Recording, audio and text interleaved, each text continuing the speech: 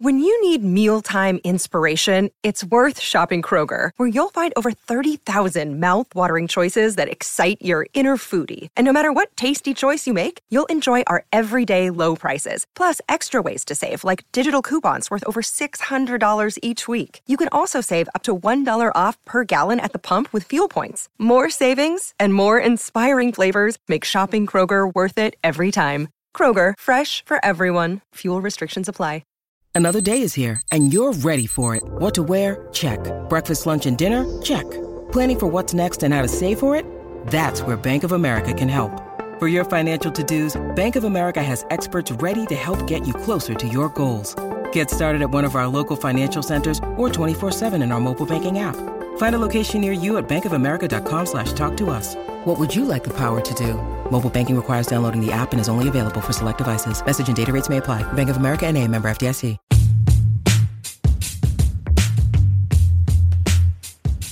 Welcome back to Buckeye Talk. Doug Lesmerises, Tim Bielik, Bill Landis, your Ohio State coverage team for Cleveland.com. Bill and I just did an hour-and-a-half basketball podcast, but we're not done talking. That dropped on Tuesday. Make sure you listen to that.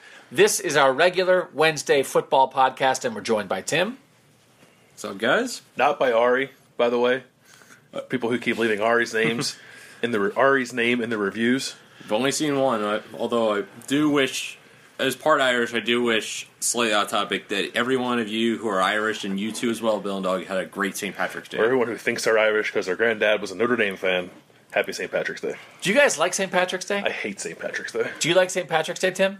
I had to cover 3 games on St. Patrick's Day, so I got zero opportunity to enjoy it. Did you wear green? Yes. I had like a long-sleeve green collar shirt for the day. Did you wear green, Bill? No. It was Saturday. I wore blue. You wore blue? Yeah. Urban Meyer would make you change your shirt. So I was in Vegas for a couple days, and so our main thrust of Buckeye Talk, because I'm an old person, I'm like Michael Scott, and I think nothing's real unless it's on paper. It's like you could get the odds for college football national championships stuff on the internet anytime you want to, but I went to Vegas and I have the piece of paper in my hand, so I thought, oh, I got a piece of paper that would have odds on it. Let's talk about that. So what we have is from the Orleans, which is a casino off the strip, because that's how I roll, like a cheap old man. The Orleans Hotel and Casino, Las Vegas, odds to win 2019 College Football Championship at Levi's Stadium, Santa Clara, California, Monday, January 7th, 2019. We will talk about the Ohio State Buckeyes in the national championship odds and a couple other odds of interest. Not that you should bet on them. All bets are action despite any team being placed on probation by the NCAA, leagues, or by a self-imposed ban. Oh, so that means even if, okay. Field includes any other NCAA teams not listed above. The field is 20-1, by the way. They listed like 50 teams. Odds subject to change. So we're going to look at this sheet and talk about Ohio State's odds. We're going to talk about the latest commitment Ohio State got. James Sampson. Samson James. I am a fan of the last name first name last people of the world. I had to do a few double takes. So, what's going to be interesting, we'll talk about later. Ohio State waited 16 years after LeBron James went to the NBA to have a player who will have the name James on the back of his jersey. And if he doesn't wear number 23, it'll be a crime. Yeah, people are clamoring already. Yeah. And we also will talk about Pro Day. Ohio State's Pro Day is on Thursday, when NFL general managers, talent evaluators, and scouts will descend on the Woody Hayes Athletic Center, and we'll be there to cover that. Follow us on Twitter. Did I say that already? I can't remember. You guys know about Twitter. Do we want to start off with the 5-star review of the week? Certainly. Tim is locked and ready on the 5-star review. You can drop a 5-star review on iTunes for us at any time you like. Are we still holding steady at an overall 5-star? I believe we are, yeah. We're at a 5 out of 5. And I will give credit to the listeners here because they came strong with reviews. I counted 5 separate ones. 5 separate reviews! Since the last week. So you guys have really brought it, and I'm excited. One is not the review, but someone asked us if we listen to ourselves at half speed. He says it sounds like 3 old drunken men in a barbershop. If only. We immediately asked, what do we sound like at regular speed? Yeah. We assumed we sound like three old drunken men at a barbershop. So then I would wonder what this sentence would sound like at half speed. But what if you played this at half speed? What does this sentence? Right, we could do the whole podcast like that. That sounds like trying to speak whale and Finding Nemo. Yeah, I like that. Ellen. So here's the review I'll go with this week from Buckeye Mo Flow. Titles this a must for Buckeye fans. Almost kind of reads like a promo. Do you love Tate Martell and DeMario McCall? Yes. Do you enjoy talk of Chipotle and wings? Yep. Do you question the role of robots in the future? Nope. By the way, a robot car murdered somebody this week, so we can talk about that too. Then look no more. Doug, Bill, and Tim give in-depth analysis and keep it fresh on the podcast. I also strongly suggest following them on Twitter and setting it up so you can get notifications when they tweet. They keep grinding day in and day out, so shout out to Buckeye MoFlo. We appreciate that, as well as all the reviews. However honest or, positive you guys want to be, we truly appreciate every review we get. So I stole this idea of reading 5-star reviews from a Philadelphia 76ers podcast that I listen to called the Rights to Ricky Sanchez podcast. And they do, it's called, they name it after a player. It's some player 5-star review, but what they ask for is 5-star reviews, but then in that review to be brutally honest, borderline mean. Oh. As long as the review in the end is 5 stars. So feel free to do that too. Yeah. Oh, now I'm nervous. Just speak from the heart. Just do it with 5 stars. I didn't bring it. I was going to bring it up, and then I forgot. Self-driving Uber car kills pedestrian in Arizona where robots roam. Ooh. This is not funny because somebody died, but this is what our robot professor was talking about. That the fear is not the robots killing you, it's the misuse of robot technology and automated technology by humans that will lead to destruction. On Sunday night, an autonomous car operated by Uber and with an emergency backup driver behind the wheel struck and killed a woman on the street in Tempe, Arizona. It was believed to be the first pedestrian death associated with self-driving technology. The accident was a reminder that self-driving technology is still in the experimental stage and governments are still trying to figure out how to regulate it. Stay alert. Why? There's a backup driver? Yeah. What was his role in this? Obviously not paying attention. But then what's the point? It could have been, was it just like something like how you have the driving teacher in the car next to you when you're a student driver and he has control of the brake pedal? I don't know.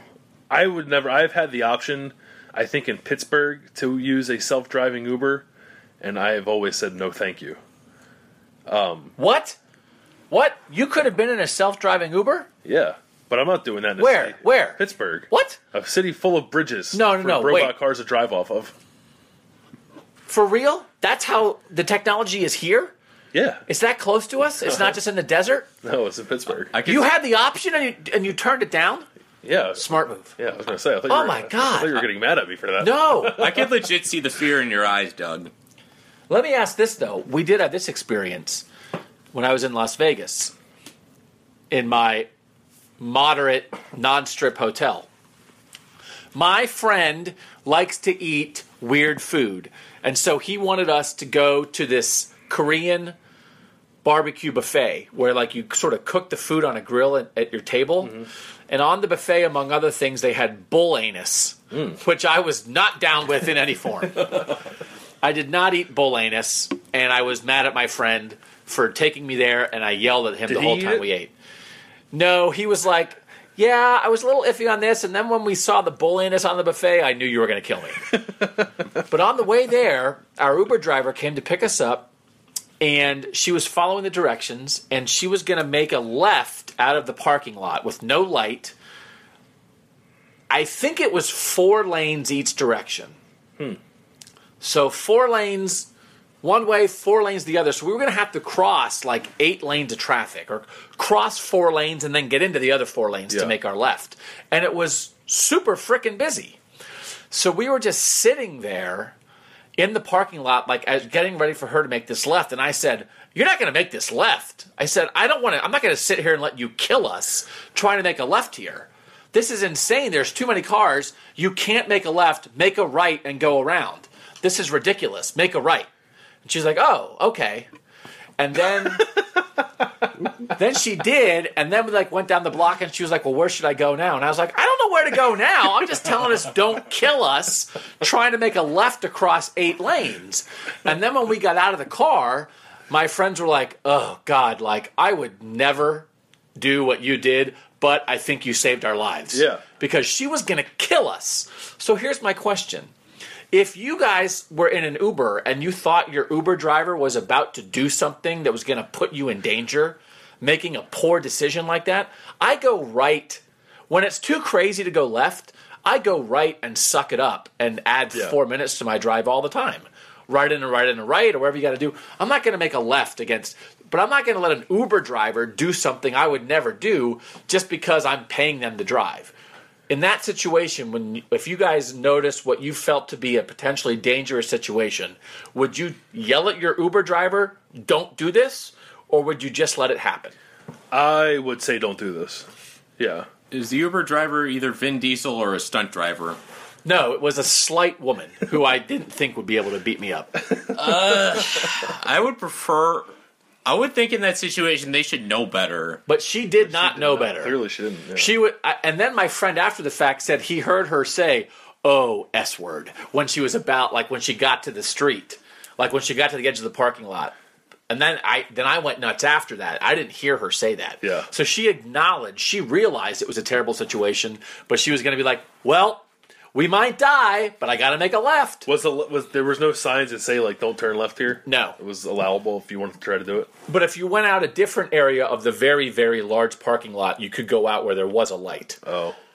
So she just went out not at the light. So she made a poor decision. Was backing up an option? Or were there For sure. I probably would have said back up and go out over there. There's a light down there. Yeah. Maybe before I said make a right. But I'm not going to – I just didn't know what the typical etiquette is when you are paying someone to drive you somewhere and you believe they're about to kill you. I think in any situation where you believe someone's about to kill you, you are allowed to ask them to not do that. Now, they don't have to listen to you, I suppose. Yeah. But you can ask. Yeah. I also yelled at the cab driver on the way to the airport because we were standing at the cab stand and we didn't know how to get the cab to come up. There was a line of cabs and a different cab came up to drop somebody off, and then we didn't know where to get in, and we couldn't tell who was in line and who wasn't. So then the cab pulled up and was like, you can't get in that cab. He's just dropping off. You have to use one of the cabs back here. And I said, well, I don't know what we're supposed to do. Yeah. I said, you do this every day. Don't yell at us. With 9 F-bombs. I said, you don't have to be a jerk about it. Harsher word for jerk. And then my friend was just like, I am very different from you. That's what it's like. I definitely don't get into casual confrontations with people. But don't pull up and act like I'm supposed to figure out how the Orleans cab stand works. I'm just trying to get to the airport. You're the professional. Yeah, that's fair, I guess. But my life wasn't in danger. That was just me being grumpy. That's all right. Because I lost money gambling. It sounds like it was a cathartic trip for you. Yeah. Yeah, that is my vacation. How was your vacation? Well, I got to yell at people, so I felt pretty good about it. Let's do what we intend to do. The sheet. The Ohio State Buckeyes, on the sheet, are the second favorite to win the 2019 College Football National Title. Who, unless you guys already saw the sheet, is the favorite? I did not see the sheet, but I'm going to guess Florida Atlantic. That is correct. Oh, tied with sweet. UMBC, which is starting a football team. Oh, I'm assuming Alabama. Alabama is 2-1, which is just crazy. Even if you bleed crimson, which I guess technically all people do. Yeah. So bleed scarlet, it bleeds crimson. I just don't. How is that bet worth it? It's not. No. Unless you're going to bet $10,000. But you'd just be better off betting if you want to win $10,000, so you want to win $20,000, it's 2-1. Yeah. You could either bet $10,000 on them to win the national championship, or bet $2 million on them to beat the Citadel or whatever, and just take your $20,000. There's so many things that have happen, that it's crazy at 2-1. Did you see Ohio State's odds? Did you guys notice the odds? I did not. So I said they're the second favorite. I looked. You saw. So we'll let Bill guess. Ohio State's the second favorite. What do you guess their odds are? You said Alabama's 2-1? Yeah. 5-1?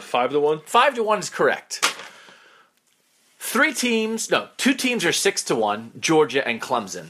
And again, I think we would all agree those are the four best programs in college football right now. Mm-hmm. We've had that discussion. The Ohio State, Clemson, Alabama at the top of college football, and here comes Georgia discussion. Michigan is 5th at 8-1. Penn State is 6th at 10-1. And we'll get to those. Tim has expressed that he has thoughts about that. A lot of that, again, odds are not what's going to happen, it's what people will bet. Sure. So there's a lot of Big Ten alumni out in the world.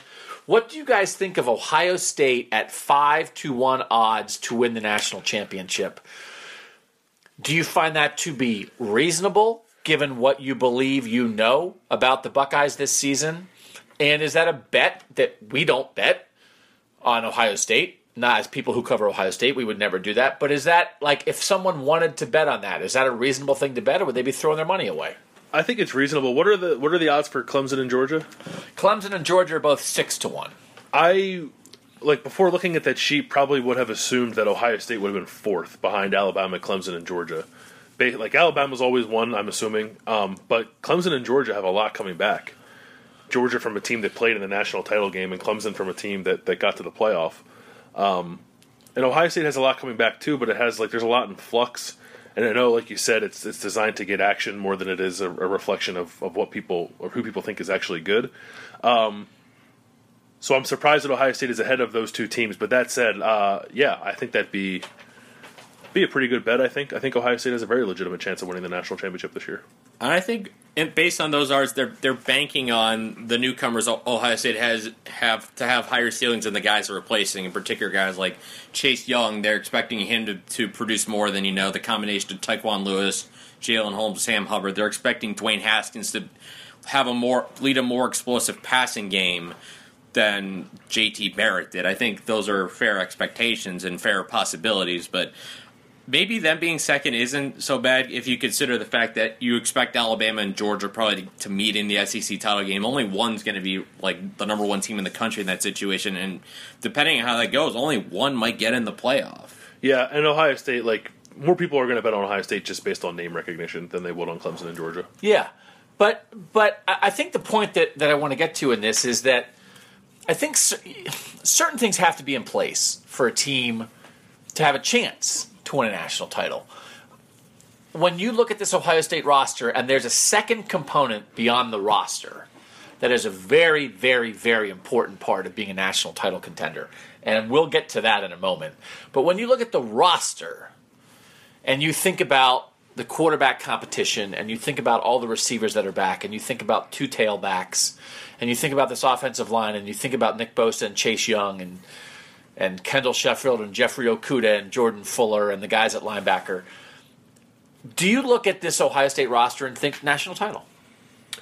Yeah, I think so. I think because it's not all that different from last year's, I don't think. And I thought last year's roster was right on the edge of that. And I think the thing in the end that held them back, or one of the things that held them back, was the quarterback play. I just don't know if in the end J.T. Barrett was good enough when you talk about what the other teams had. And now you're talking about a quarterback with a higher upside. We assume it'll be Dwayne Haskins. And I think regardless of who it is, it's a quarterback with a higher upside, leading an offense that is in a lot of ways the same as it was last year. The offensive line's a little different, but I think people expect it to be good. So I look at some change, and it's not insignificant change, but with the way Ohio State is recruited, I look at the roster and think national championship. It's not to say that I don't know if I'm going to pick them to win it, and I'm not saying the season is an utter disappointment if they don't win it, but they have a roster capable of winning a title this year. I feel like the roster potentially, and so as it relates to a national title discussion, yeah, they can win the national title with this roster. I feel like it might have a little more ceiling and a little bit lower basement than a J.T. Barrett roster. Because of the youth? Because of the youth, a little bit of the unknowns, just the way the quarterback is. You might be slightly more inclined, although, last year's team with a bunch of veterans got his doors blown off at Iowa. Yeah. But it's like you might be slightly more inclined to lose the game you don't see coming, but have a higher upside of when you get – because this is not get to the playoff odds. This is beat Bama and Georgia and Clemson and whomever else jumps out of nowhere to make the playoff odds. Mm-hmm. And so I think there may have been teams in the past. Again, we're talking about an Ohio State team that basically under Urban Meyer – in the playoff era, and even before the playoff era, I mean, they've been a national title contender every year. 2012, they went undefeated. This is before the playoff, but they went undefeated, and were trying to stake a claim to, like, vote for us. 2013, if they had won the Big Ten championship game, they would have played in the national championship game. 2014, they won it. 2015, they had the best team, maybe, and didn't get there because they lost a game they couldn't lose. 2016, they got there, but didn't really have a chance once they got there. And last year, they were that close. And we think if they would have gotten in, they probably would have had a chance to win that opening game. Mm-hmm. And then who knows what happens. But I think, for instance, if you compare this team to the team 2 years ago that made the playoff, that was a very young team, right? But with a veteran quarterback that we sort of knew what JT Barrett was or had an idea and you needed. Yep. I feel like this team has a better chance than that team because I think their upside is higher, primarily because of the unknowns / expectations of what we believe to be a different kind of quarterback play. That it was going to be a hard road for that team 2 years ago. They made the playoff. That was a great accomplishment. But, man, once they got there, they just weren't good enough. That I think against elite teams, this roster has a better chance to compete against elite teams, given what we think we know about them. Yeah, and I think when we say that, we think mostly we're talking offense, right? We're basically talking about Dwayne Haskins. Yeah. That's basically all we're talking about. Is Dwayne Haskins going to get in the playoff and make the throws to win a game? Because I think I think since 2014, they've had a defense good enough to win a national championship. Now, it's been varying degrees of that. But in 2016's was really good. But I think that last year's was good enough. 15's was good enough. 14's won it. It's been the offense. But yeah, I agree. I think it's the upside of the quarterback play that gives this team a better chance, I think, than it's had in the last 2 years. And I think the run game, I think Dobbins can be great. I think Weber can be really good. I think this can be a very hard offense to stop. Tim, because here's the question, right? If we're talking about this, Tim, if we're talking about your want to go place a bet on Ohio State to win the national championship, one of the things you have to think about is, can you beat that Clemson defense? Right? Yes. With everybody back. And you know that you probably have a greater understanding of that Clemson defense, certainly more than I do. When you think about this Ohio State offense and that Clemson defense, can this Ohio State offense do that? They certainly have the potential to do that. I think if you're talking Haskins' upside, if he can meet that upside, and I say this after watching Dwayne Haskins' highlights again from last season again, I kind of went down that rabbit hole. But that deep vertical passing attack is what they just didn't have against Clemson 2 years ago in the Fiesta Bowl that allowed that defensive line to just tee off. And they also didn't have J.K. Dobbins, who a running back that defenses had respect. So in that regard, you have a backfield that should by leaps and bounds have a greater upside than that backfield of 2 years ago. And outside of the defensive line, I think there's a couple questions about the back seven of that Clemson defense. The front four is tremendous. Brent Venables, one of the best defensive coordinators in the country, bar none. I think he's second or third highest paid now as far as defensive coordinators go. He's worth the money, but it's going to come down, I think, to explosiveness. It's an element that Ohio State potentially has at quarterback. We know they have a running back now, potentially quarterback that they just simply didn't have 2 years ago. Bill, if someone was going to go say, I want to put money on Ohio State to win the national championship, how much concern would you have about this offensive line being good enough over 15 games to allow Ohio State to do that? Not a ton. I really like Isaiah Prince. I like Michael Jordan. I guess the right side of the line, it concerns me a little bit, but there's some pieces there that I'm not super concerned. I think it could be very similar to 2014, where maybe the beginning of the year you're thinking, I don't know if this offensive line is good enough. Now, I don't know if that'll lead to an early season loss, but it looks to me like a group that has solid left tackle, solid left guard, and then some like intriguing young pieces that I think by the time when the time comes to compete for championships, they'll be pretty good. So I'm not super concerned about it. Who would be, and this is, so we'll get to the other component in a second. Part of it, too, is who else you have to beat. I think it's, first blush, I'm going to show my limited college football knowledge here. I'm looking at the Heisman voting from last year. Because, for instance, there would have been a time where a couple years ago, if you wanted to think about your team winning a national championship, you would have had to think, well, can we beat Deshaun Watson? Mm-hmm. Right? Sometimes you have to think like that. Going into last year, he wasn't thought of the way he ended up being, but it's like, can you beat Baker Mayfield? Mm-hmm. Right? Can you beat Lamar Jackson? Baker Mayfield won the Heisman. Gone. Bryce Love, number 2, he's back for Stanford. Stanford on this list is 25-1 to win the national championship. But I don't know that anybody's lining up saying, well, Bryce Love's going to keep us from winning the national championship. Lamar Jackson was 3rd, gone. Saquon Barkley, 4th, gone. Rashad Penny, 5th, gone. Jonathan Taylor, the Wisconsin running back, returns. Jonathan Taylor's not standing in your way of a national championship. Mason Rudolph, Oklahoma State, who was Bill's preseason pick, I think, 7th, gone. I don't know who's going to be the best player in college football. Tua.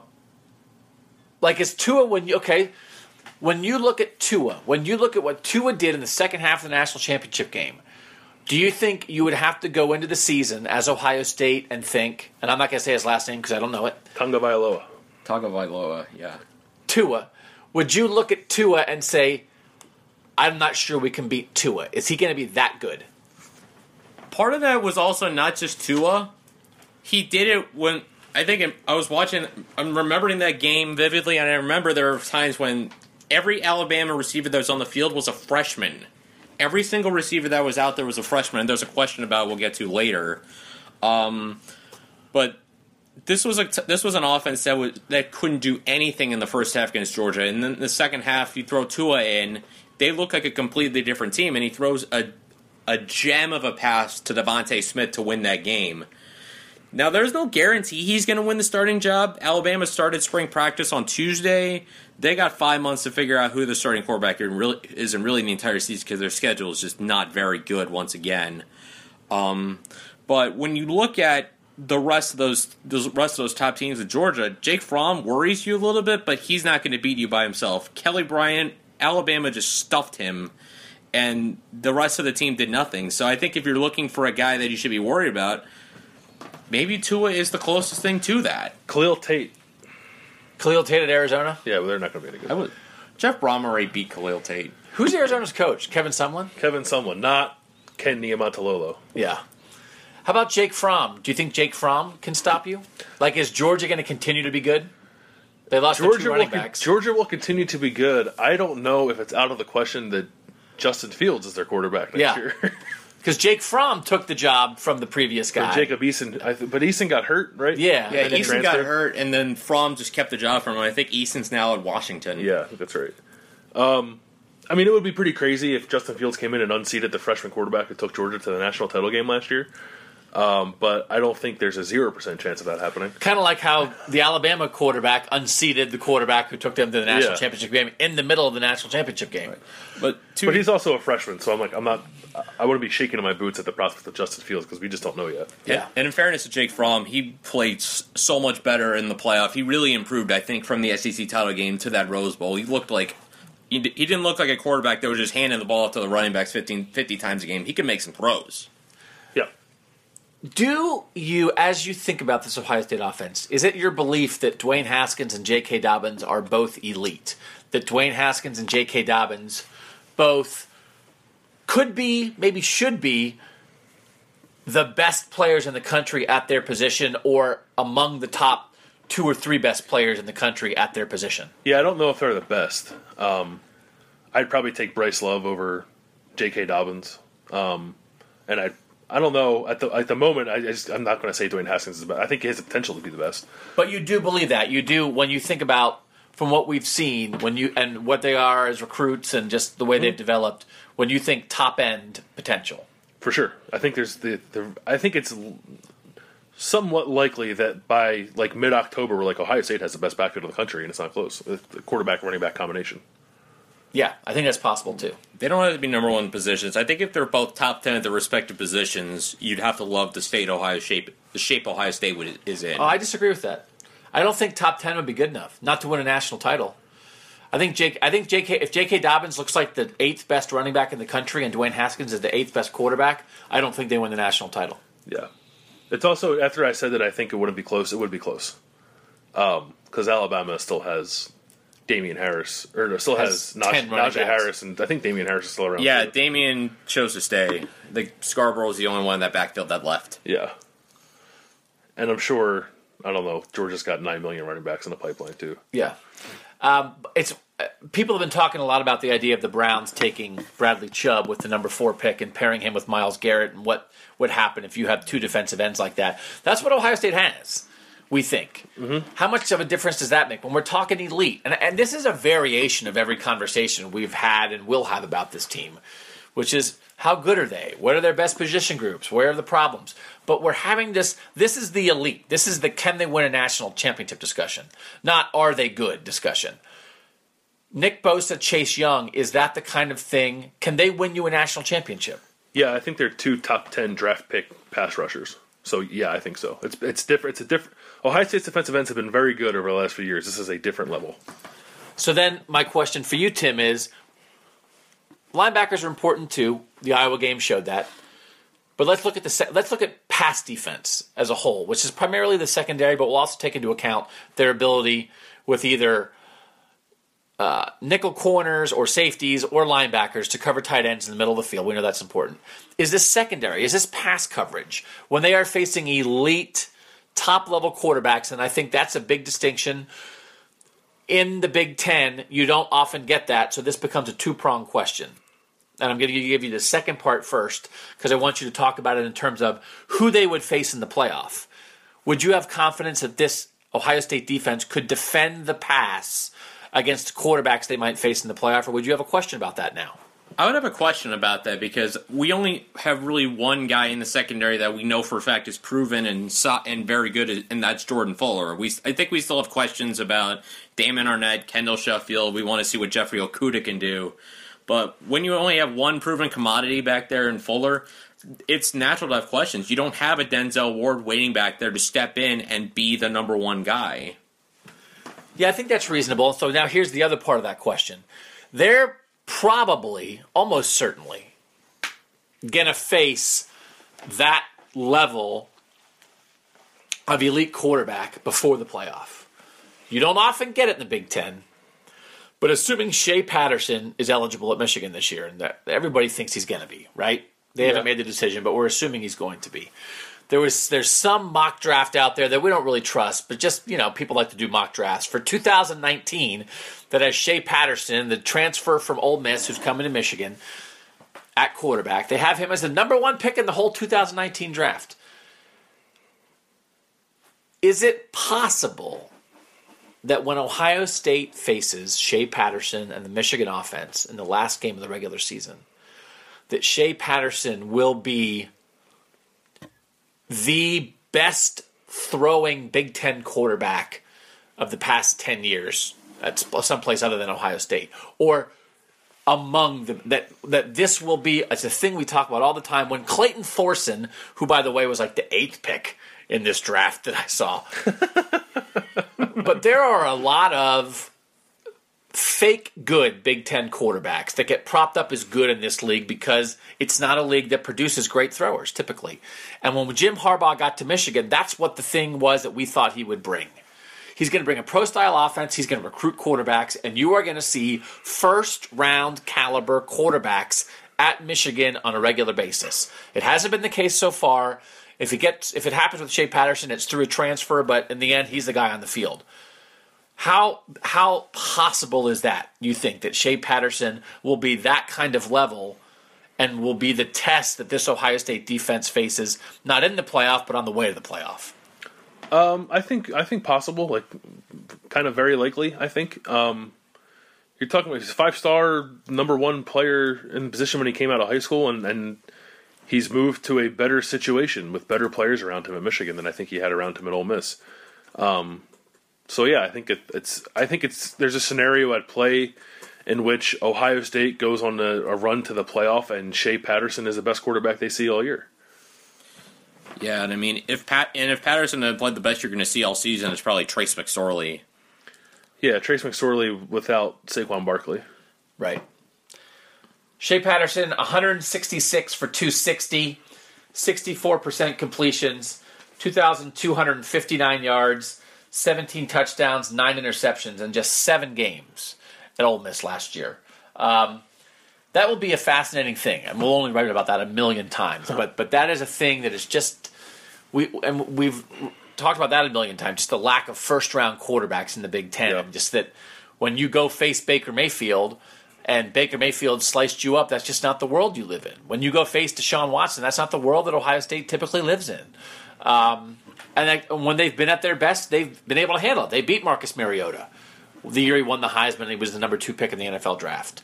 So they've shown they can handle it, but that typically isn't what you face week in and week out in this conference. And if Shea Patterson is what he might be, and he's thrown it to Donovan Peoples-Jones, and they have some running backs there, right?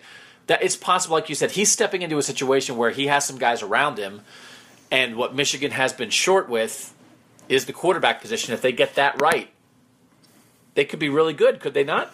Yeah, no, I think that's and the offensive line too has not been great, but I think there's an expectation that that's better. Thanks to Ed Warner. Ed Warner's a good offensive line coach, man. He can't call plays, but he can coach an offensive line. Yeah.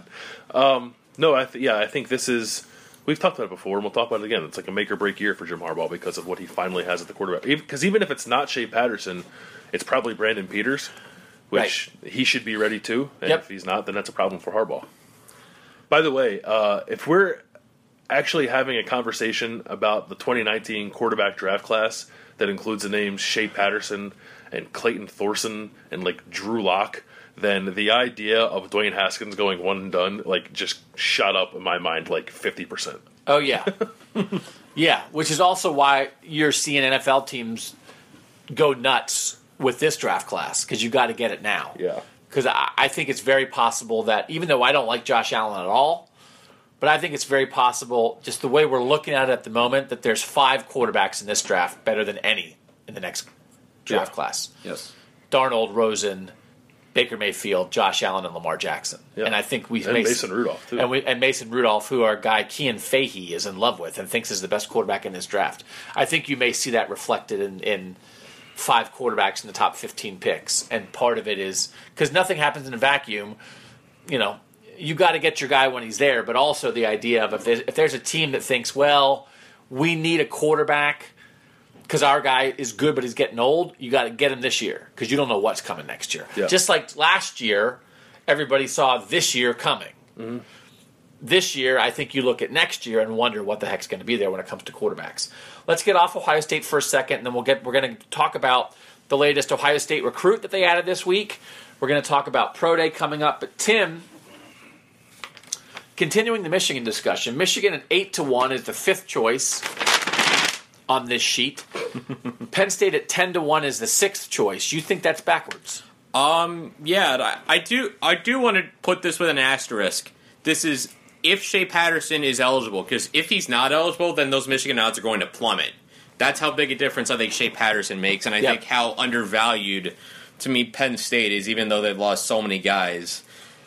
They've done a great job, I think, adding young players in, and this is going to be the ultimate test for that. They do have McSorley back, which is a nice boost. You do have Miles Sanders back, who's a good running back. 4 or 5-star.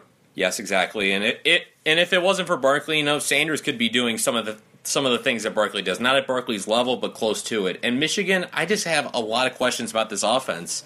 Their running backs are neither Karan Higdon or Chris Evans are spectacular. They're both good, but they're not great. Michigan's receiving core really took a hit after Tariq Black went out. The freshman went out with an injury. Donovan Peoples-Jones had a good freshman season, but after him, there wasn't a lot. And the defense, there's not going to be problems with the defense. Don Brown's going to probably be there forever, and they're going to have a good defense for a while, even with Maurice Hurst gone. But I just have such questions about that offense for Michigan that they're such a one-dimensional team that if anybody can score on them, you get to 28 points and Shea Patterson is not there. I wouldn't like Michigan's chances to win. There's one Penn State loss that you did not mention. Joe Moorhead? Joe Moorhead. Well, I know aren't you a big Ricky Ron guy? No, I don't know who that individual is. I thought he's the new guy, right? No, he's not. Joe Moorhead was awesome for Penn State. Now he's gone. He's at Mississippi State, and I think that the reason I like Michigan more than Penn State this year, even if Brandon Peters is the quarterback and Shea Patterson's not, is because Penn State doesn't have Joe Moorhead anymore. And I still don't think James Franklin is a great day of game coach, and Joe Moorhead bailed him out a couple times in the last 2 years. I said we were moving on. We're not, because there's two more parts to this Ohio State thing that we need to discuss. The one thing I kept talking about. Other than the roster, the thing that matters is your schedule. And I think this is a national championship schedule for Ohio State. And I mean that in a couple different ways. One of them is just like the way it sets up. There are 4 teams on their schedule who are among ESPN's early top 25. But I think they'll be in everybody's preseason top 25. Michigan State is 9th, Penn State is 10th, Michigan's 11th, and TCU is 16th. Here's how the schedule sets up for them, which it has not always done this way. They go Oregon State, Rutgers to start off, then they play TCU in Dallas on a neutral site, but it's a stone's throw from TCU's campus. So you have 2 lousy opponents to get ready for TCU. Then you have Tulane, and then you have Penn State. So you don't have TCU and Penn State back-to-back. You have a down week against Tulane to get ready for Penn State. Then you go Indiana, Minnesota, Purdue, Nebraska. Nebraska with Scott Frost will probably get something rolling a little bit more. Jeff Brom in year 2 at Purdue, they'll probably be a little better.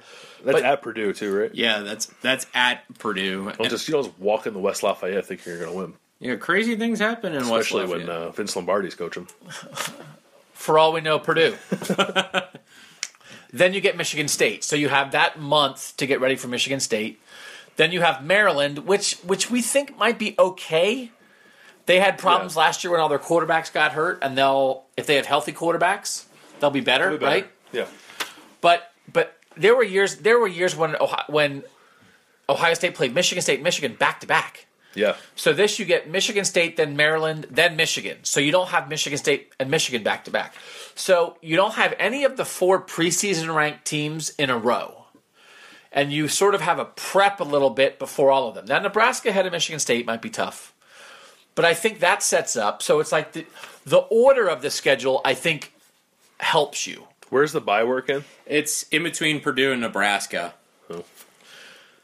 So I think that helps. And then the other thing is, no 2-loss team has made the playoff yet.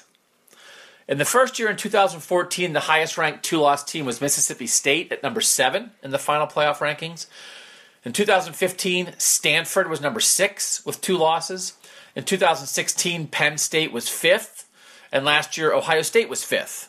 So the last 2 years, a 2-loss team was right on the cusp. A 2-loss team will get in someday. Mm-hmm. But if you're going to be a 2-loss team that gets in, you've got to play a good schedule. Mm-hmm. You can't get in as a 2-loss team because you lost to the only 2 good teams you played. So I think a schedule like this, when Penn State, Michigan State, and Michigan are all supposed to be good, and when you're playing a TCU non-conference game that TCU should contend for the Big 12, but they aren't quite Oklahoma, they aren't quite Baker Mayfield coming in to ruin your season, I think Ohio State would have a chance, a reasonable chance, if they somehow could still win the Big Ten. Say there's a tie or whatever happens, maybe TCU's 1-year losses and you have 1 Big Ten loss, but you still have the Big Ten champ with 2 losses. I think this schedule might be good enough to still give you a chance to get in as a 2-loss team, and then once you're in, you see what you can do. Now, that's not for sure, but I think this schedule is not – it's not so impossible that they can't get through it with 1 loss. I think they're in with 1 loss for sure as the Big Ten champs with 1 loss on this schedule. And I think you have a chance to be in with 2. So I think it also fits the window of not impossible, but strong enough to get the committee's interest. And I think that matters. Do you guys agree with that assessment of the schedule? Yeah, I do. I never thought of it in that way. I guess I'm having a hard time seeing how you could lose 2 games in a tiebreaker shakeout in your way that you still get to the Big Ten title game, but it's not impossible. Like you said, if one of the losses is TCU. But my hang-up would be like, I think if you're losing 2 games, TCU might be a better win for you to have because you're going out of conference and beating a team that's in a quote-unquote neutral field, but like you said, 30 miles from where its campus is. So I don't know. I think if it's ever going to be possible, I suppose it is with a schedule like this. Still, in my mind, a little unlikely to get there with 2 losses, but it could be worse. Yeah, I'm pretty much in agreement with Bill there. It might be hard. I guess say, and we don't have to play this game now, but like say you lose like to Purdue, for all we know Purdue, and then you also lose to Penn State, let's say. So you have 2 losses in the Big Ten, but Penn State loses to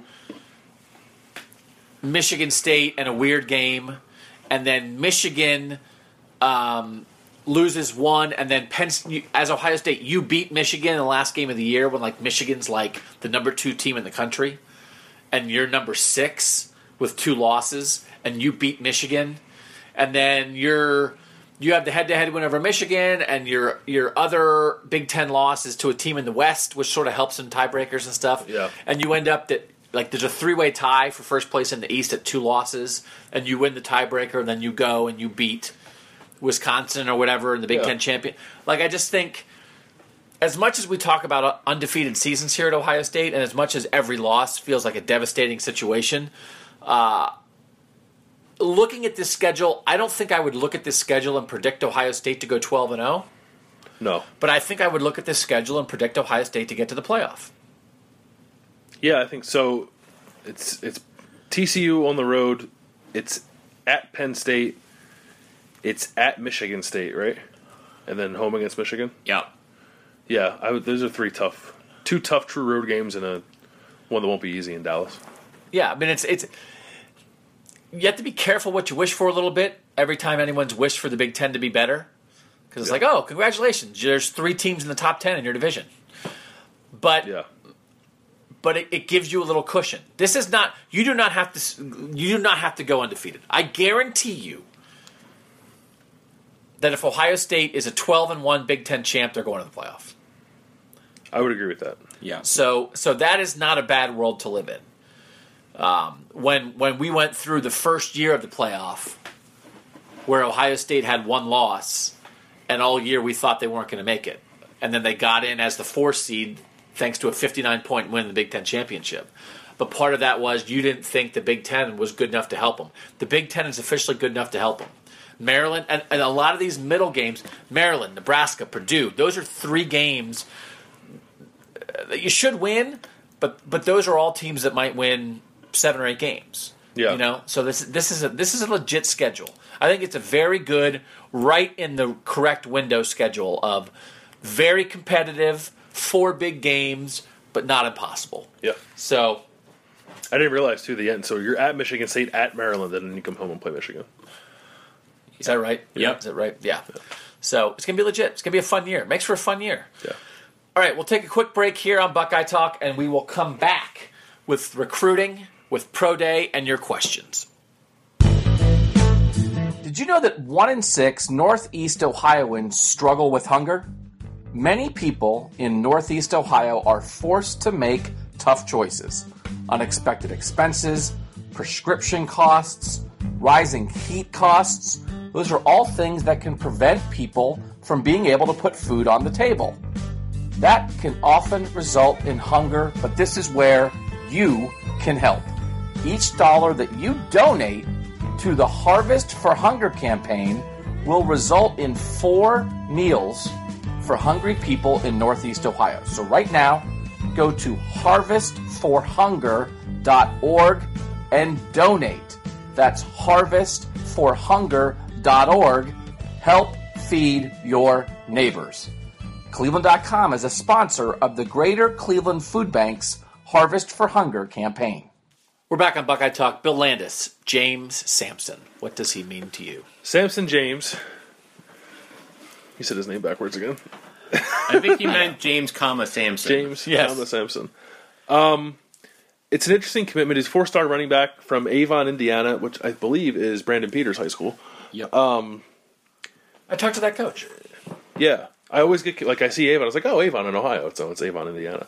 4-star running back, number 8 running back in the class of 2019. He fits the mold of what you would expect from an Ohio State running back. He's big. He's 6'1", 200 and probably 210 pounds now, but looks like he can probably play bigger. Not a shifty J.K. Dobbins type, more of a hit the hole straight line north and south kind of guy. More like you expect like Master Teague looks like, and Brian Snead and Zeke Elliott too. Mike Weber, but bigger than all those guys except for Teague. What's interesting about it is like not necessarily the timing, because this is about the time you expect Ohio State to get some commitments, but they had higher profile running backs on their board. Guys like Trey Sanders and Noah Kane from IMG Academy, Devin Ford he's from Virginia, right? Yeah, Stafford, Virginia. Stafford. Oh, I have family who lives in Stafford, Virginia.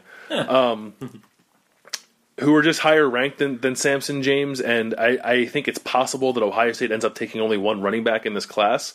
So you can look at it one of two ways: that it's interesting, and maybe that means that they won't get some of those higher profile guys, but also that Ohio State is perfectly content not getting some of those higher profile guys because they evaluated Samson James as a guy who fits into what they're looking for from a running back. But he's the third commitment in the class. He's the first running back. The other two are offensive linemen, and I think in the end he could end up being the only running back in the class, depending on how things shake out. It's impossible to predict this kind of stuff. And we're not saying anything about Samson James. We're just looking at past history and how recruiting works.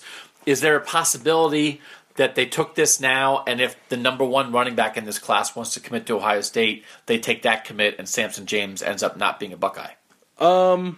Yeah, I guess so, but I think if that were to happen, it would be Samson James' decision. They had been recruiting him for a long time. He's visited Ohio State a bunch of times. I think there's a really good relationship there, so I would be surprised. I think if that situation arises and one of those guys like Sanders, Kane, or Ford wants to come to Ohio State, that they would just take two and make it work. I don't think, like, they're not going to say, see you later, Samson James, because one of those other guys wants to come. If that were the case and they were going to do that, I don't think they would have taken him now in the first place. So J.K. Dobbins is a sophomore. Mm-hmm. He will be the starting running back this year, along with Mike Weber. 2019, J.K. Dobbins will be the starting running back. Who is your prediction for who will be Ohio State's starting running back in 2020? Ooh. You may say senior J.K. Dobbins. You may say juniors Master Teague or Brian Snead. Or you may say Samson James, who would be a sophomore that year. Or senior Antonio Williams. Who Urban Meyer pointed out, said has had a good offseason. Or you may say person who is not on the roster or committed yet. I think Dobbins is gone after 3 years. I've been very high on Master Teague, and he's in here early, so I think it's possible you could see a situation where Master Teague looks ahead of Brian Snead now, like in the first year of their career, or at least in the first summer of their career, but then Brian Snead overtakes him. So I'll say Brian Snead, who was a top 100 national prospect, number 3 running back in the country, who, like, in an odd way, is like flying under the radar a little bit, I think, in this class. Just because he committed so early and didn't talk to reporters. Yeah, first commit in the class, and then I don't think spoke for a year. Like, not to anybody, not to his own family, not to anyone. Just was a mute for a year. I respect that. Yeah. Tim, do you have a prediction? I think Teague. I did the recruiting roundups last season. Every week it seemed until his injury, Teague was putting up monstrous numbers. I know the competition was not great in Tennessee compared to Snead down in Florida, but you still had to be good to put up the kind of numbers that he put up. I think as long as he's healthy, he'll be able to produce the way I think he did as a senior. I think he was massively underrated by the recruiting services, and the injury had a lot to do with it. Are you going to give him credit for that? Who, Ari? Yeah. No, I'm going to look at it. It's not a unique thought. Okay. I'm going to ask you guys about it. I'm just saying, I was in my thing, too. Oh. Before he tweeted that. Oh, yeah. No, but I want to talk about Tony Alford. I want to talk about, I think it's interesting when position groups get rolling. And like Urban Meyer loves that stuff. Like Larry Johnson, with like the defensive ends he's getting here, they got it rolling. Right? The defensive ends want to come here to be the next guy. Cornerbacks with Kerry Combs, they had it rolling. Corners would be here to play in this defense and be the next guy. What do you think about the way Tony Alford seemingly has the running back position rolling? Major ups to Tony Alford for going down to Texas and plucking J.K. Dobbins out of there. That is a huge get. Master Teague and Brian Snead are more guys who are not in the backyard. Samson James is certainly closer, but this is not just taking the best running back in Ohio. What do you think of... And there's area recruiting and position recruiting, and there's a lot that goes into it, but certainly the position coach has a lot to do with recruiting at his position. So what do you think of the way they've recruited running back, where a lot of the credit would have to go to Tony Alford if you believe there is credit to give? He's done a really good job. I think probably behind Larry Johnson and Kerry Combs, who's now gone, like the third most consistent recruiter they've had. Offensive line's been up and down, receivers been up and down.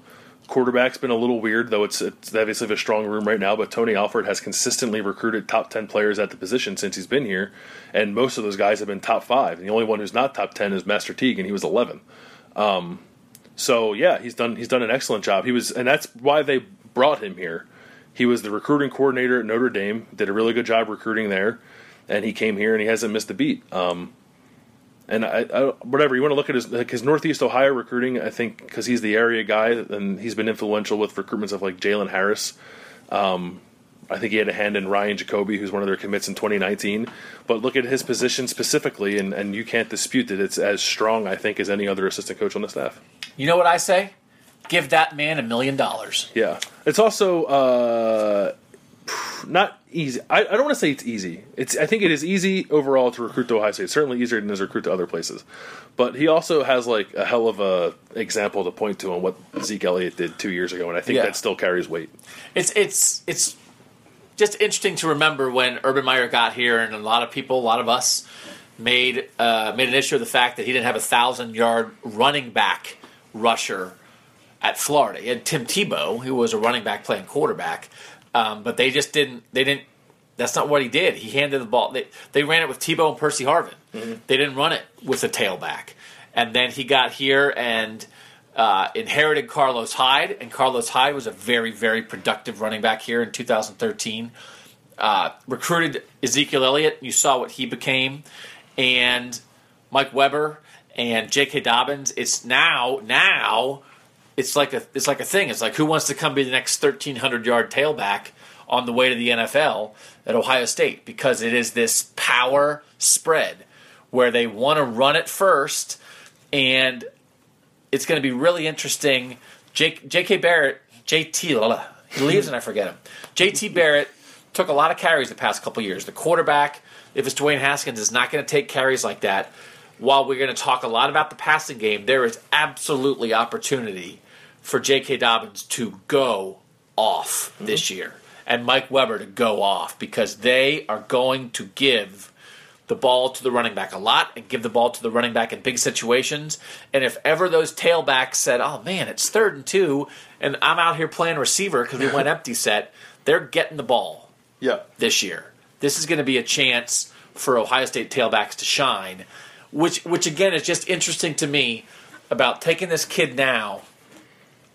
If J.K. Dobbins rushes for 1,850 yards this year and gets an invite to New York, some of those top 2-3 tailbacks in the country are going to be very interested in coming here. Yeah, for sure. And they're going to. It's not just a one-off. You have, because Mike Weber's been fine, but he's not the one. His production is not what's attracting people yet. It's still Elliott. Right. Thursday is Pro Day at Ohio State. Everybody will be here. We don't have the full list yet of who will be participating in it. I'm trying to think who is the biggest. I've thought about this a lot, with the huge contract Andrew Norwell got in the NFL, the highest paid guard in the NFL right now. He did not get invited to the Combine, which we kind of were flummoxed by in the moment. But there are guys like that where that's a huge deal. If you don't get invited to the Combine, your pro day is what you hang your hat on. They had how many guys at the Combine, Tim? They had 11. I can't even think. Is there a guy who didn't get a Combine invite? Basically, everybody got a Combine invite, right? Michael Hill and Tracy Sprinkle, I think. Yeah, those were the only two. So this is a big day for Tracy Sprinkle and Michael Hill then to try to do something. Mm-hmm. But Tim, you were at the Combine for us. as we just think about Pro Day, and again, they have not put up the full list, there's always a couple former Buckeyes who are not in the league right now, who are a year or two removed from the NFL, who may come back for Pro Day and try things. You know, there have been interesting stories. Nate Ebner was a guy who was a special teamer and a non-scholarship guy at Ohio State who went through Pro Day and got picked by the Patriots, now has Super Bowl rings. Jamie Meter was from Ashland. He came to Ohio State's Pro Day a couple years ago. Now he plays for the Browns. There's always usually a little weird story here or there, but I don't know who that might be. We haven't seen the list yet, but who is this Pro Day, even of the main guys, of the 11 guys who did go to the Combine, who needs a good Pro Day, Tim? I think a couple guys need one. The number one that sticks out to my mind is JT Barrett because, what he did at the Combine was kind of the summary of his career, mixed reviews. He made some nice throws at the Combine, but also missed some throws. So he needs to really come back, test well, throw really well to give himself a shot at getting drafted. Another guy I'm looking at, Sam Hubbard. I wrote a story at the Combine about how he's on that fringe of being a 1 or a 2. He helped himself a little bit with his 3-cone time, which was tremendous, but he didn't run all the drills. He's going to need to do that. He's going to need to do that on Thursday, run well in the 40, run well again in the Combine, run well in the 3-cone again, and prove that he could be fluid in both pass rush drills and maybe some linebacker drills if he goes to a 3-4 and he's an outside linebacker. And another guy I mentioned, Tyquan Lewis. He didn't do all the drills because he was sick. He told me after at the first spring practice that when he did, I think it was like an 11-foot. It was like one of the best broad jumps of all defensive linemen. Tyquan told me that was the worst he'd done in the broad jump since high school. Really? And it was like top 6 or top 7 among defensive linemen, which I find fascinating. So Tyquan could have a big day. Yeah, Tyquan could have a big day. Now that he's healthy, he's no longer sick. We saw him. I saw him first day of spring practice. He looked a lot better.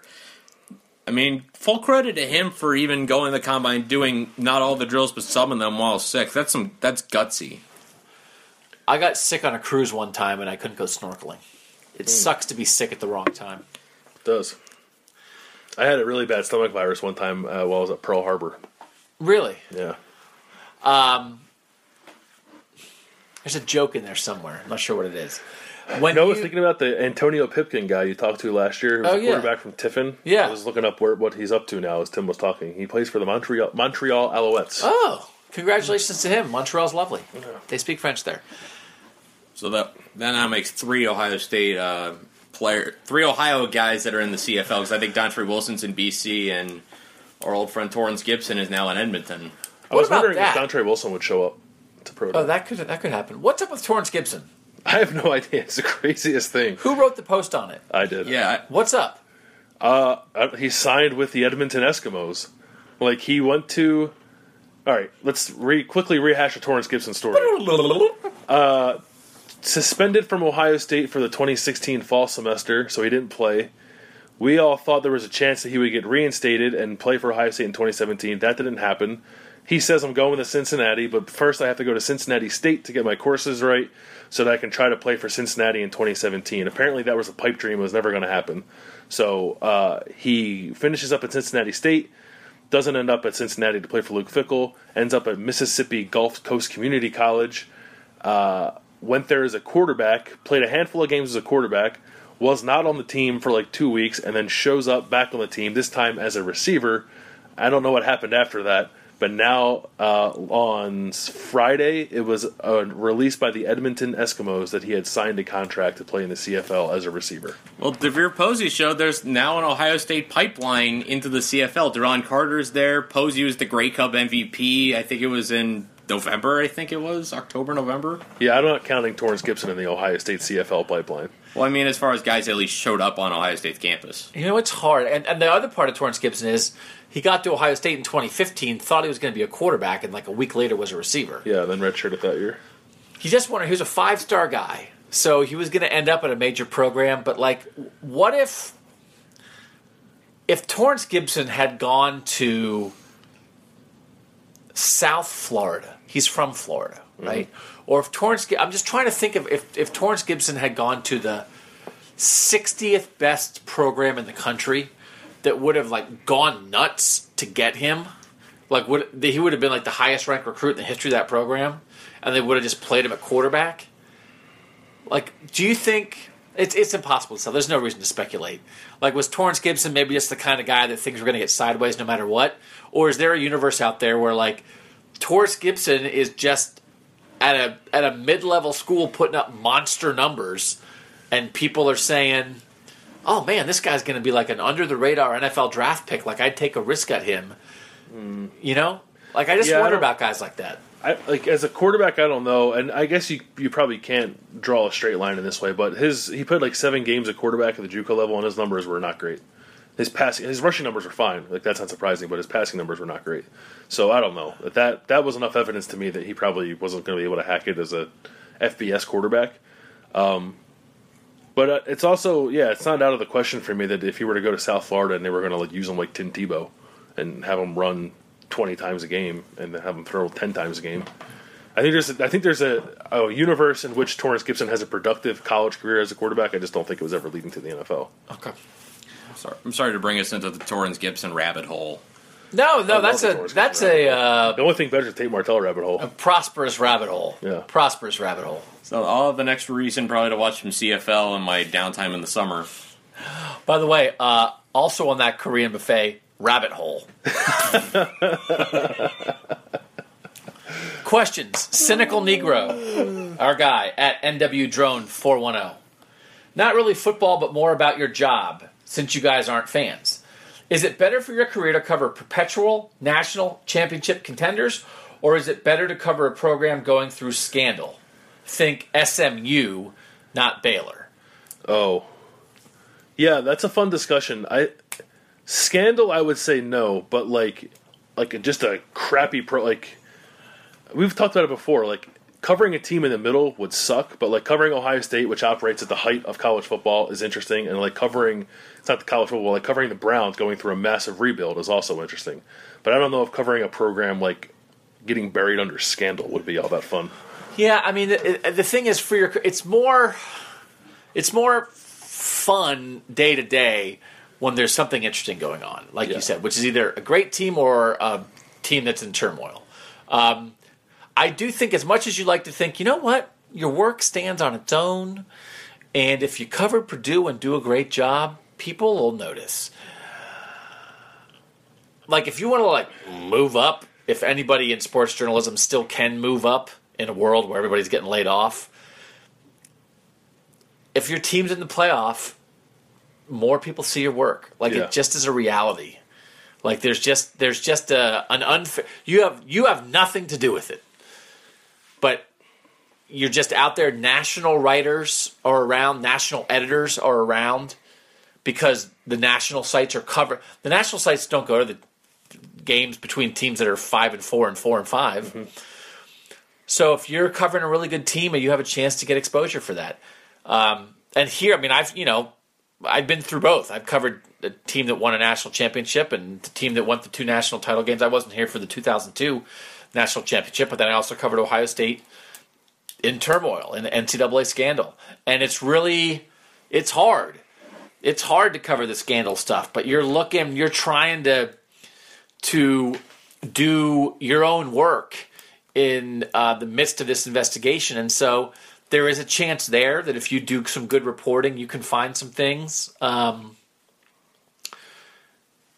you can get noticed that way too. I mean, but the main thing is you're not worried about getting noticed. You're just trying to not get crushed by the national media and get beat on every story. And you're just mostly trying to make sure that you do it fairly and accurately, which is the stakes are ramped up when you're dealing with stuff like that.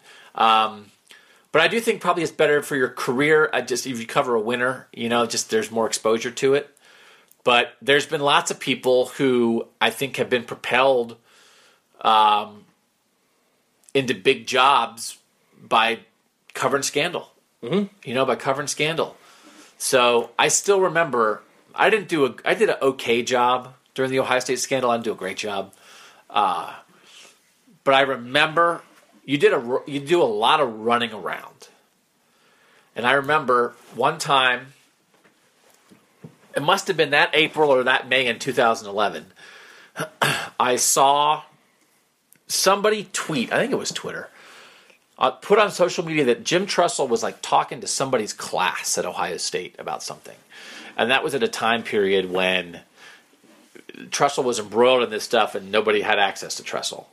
I had been at the Big Ten meetings earlier that spring in Chicago, which we don't typically go to those, but I went that year.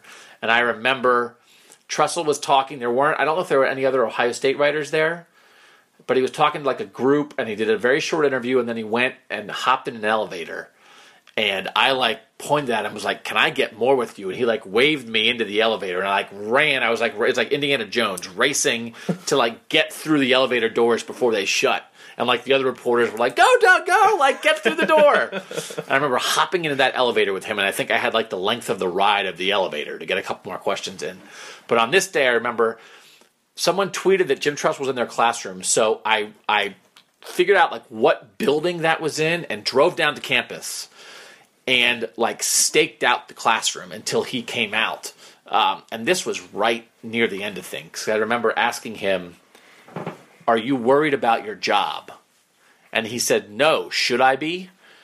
And it was like, well, I don't know if you've noticed what's going on, but the stuff's kind of hitting the fan. And then it was like a month later he resigned. But it was like that idea of like you're sitting in your house trying to report. You're just trying to report on what's happening. Because it's happening without you or not. You aren't making the story at that point. The stuff's happened. The investigation is underway. You're just trying to report and like seeing that and like being like, I need to be in my car in 30 seconds so I can try to go get this guy. And there's a lot of that going on. So, but I do think it matters. Do you guys think, I mean, like, you just get more attention when your team's good? We would not have had the pleasure Oh! of having Marty Smith on this podcast were it not for Ohio State being Whoop. good. But yeah, no, I think it's true. The Marty party don't go to Purdue, baby. He's got his own podcast now. His own? Yeah, Marty Smith's America, the podcast. Oh, for real? Yeah, the first episode's out now. Did Jason Aldean's his guest. Did he have us on? No. We're part of Give it America. time. He said he might talk to other media people, which I just assumed was us. Oh, yeah. That was a subtweet right at us. Yeah. Alan Kitchen at a Kitchen87. As a follow-up to your Austin Mack article, I wrote about Austin Mack and put it up on Tuesday. Can't guard Mack. The Twitter handle Did you is trademark available. No, I was going to grab it for him. I want him to be there when he wants to change it. I asked him. I asked him if he's like that's out there, and he was like, he was very uncomfortable. I at times can have a unique or strange interviewing style, and when I've decided that I think a player's going to be good, a lot of the times my questions are basically along the lines of, "You're good, right? You know you're good. Aren't you going to be good? You're going to be good, aren't you? Just say you're going to be good. Aren't you going to be good? I think you're going to be good. Come on, tell me you're good." And they're like, culture, brotherhood, next man up. Nobody wants to be the guy like, yeah, I'm awesome. Because they don't want that to show up and get crap for it. Except for Nick Bosa. He doesn't care. He knows he backs it up. So, like, I was trying to tell Austin Mack basically, like, on Buckeye Talk, we've decided that you're the breakout receiver. Like, come on, right? Come on. And he was sort of like, he wants to be Mike Thomas, who Mike Thomas will take the world on, but he doesn't want to like brag about it. So I feel bad if I made Austin Mack uncomfortable, but I do hope that I get him to change his Twitter handle because he wants to be like Mike Thomas. Mike Thomas is Can't Guard Mike. I said you should be Can't Guard Mack. It's available. Alan Kitchen, why does it take our receivers 3 years to develop? Alabama seems to have at least one, this year 3, as Tim pointed out. True freshman receivers who contribute in a meaningful way. The gap in the recruiting rankings for wide receiver doesn't seem to be huge either. Like Donovan Peoples-Jones was a huge target for Ohio State. Went to Michigan, was started for Michigan. Mm-hmm. Why are they not running starting freshman receivers out there? Why was Austin Mack as a true sophomore? And Zach Smith, when we talked about Austin Mack, said, people forget he was a true sophomore last year, which is a good point. It's only his second year. But also, sometimes true sophomores are All-Americans. Yeah. And Austin Mack was like 6th on the team in receiving, and this was a guy who had a huge pedigree, big-time recruit, lots of receiver experience, his own receivers coach in high school.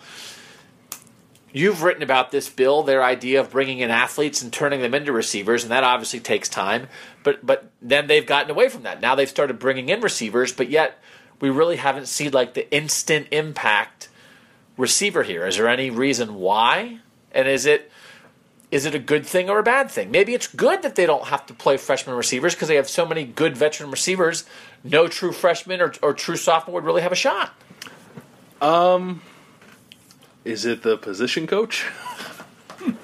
Why do you have to be? I mean, what else could it be? Like, they don't have the closest thing they've brought into like a ready-made receiver prospect was Trayvon Grimes, and then he had stuff going on with his family, and he had to leave the team like after 2 games, right? And he was on the field. Like, he didn't. I don't know if he had a catch or maybe he had 2 catches before he left, but maybe he was on that path. But other than him, they haven't really had. Like, Austin Mack was a 4-star. Ben Victor was a 4-star. They're top 100 national prospects, but they're not jump off the page 5-star. This guy's going to be awesome as soon as he shows up here kind of prospects. So I think that has a part of it. We've talked about that before. Like, who's the guy they're going to bring in? Who's the 5-star can't miss guy at receiver? Hasn't happened yet. And then it's like I think you point to the position coach and the development of the position, which hasn't been great. Maybe it's been a little better over the last year, or maybe from 2016 to 2017 there was some decent improvement among the guys, but I think combination of not landing a 5-star and not having the kind of coaching that I think can lead to that kind of freshman breakout star is what's kept Ohio State from having one. Yeah, it is interesting. I mean, again, we've talked about all the 5-stars, they just haven't had that guy there. Yeah. They just haven't had that guy that you got to get him on the field guy. And again, the thing is, they don't play a lot of freshmen in important roles. They're too good for that. But the point, and maybe we could, I don't know, did you look up Alabama stuff? Yes, I actually pulled up 3 things for them. I pulled up the recruiting rankings for 2017. I pulled up the stat sheet from 2017, the season, and the box score from the national championship game. Okay. On it. I was fascinated by all 3 of these. Alabama freshman receiver info from Tim Bielik. Go. All right, here we go. Here's their top 3 receivers. All these rankings are by 24/7. Jerry Jeudy, 5-star receiver, number 21 prospect. Devontae Smith, number 62, 4-star prospect. Henry Ruggs III, 75th overall, 4-star prospect. In terms of total receiving yards last season, Calvin Ridley, far and away number 1, not even close. Not a lot of passes thrown by Alabama, as you'd expect. But number 2 and number 3 in receiving yards, Jerry Jeudy, number 2, Henry Ruggs, number 3. And then Alabama-Georgia national championship game, who leads them in receiving? Devontae Smith, 41 yards. All of them came on that game-winning touchdown. But Henry Ruggs III, 3 catches, 29 yards and a touchdown. Jerry Jeudy, 20-yard catch. And this is at Alabama. So, but the main thing we'd point to is that those 3 freshman receivers are all top 100 national players, and Ohio State is not getting top 100 national players at receiver. Not all. Well, they are. Lately, they are. Austin Mack was, and I think if Ben Victor wasn't, he was right on the cusp. In this recruiting class, Cameron Babb is.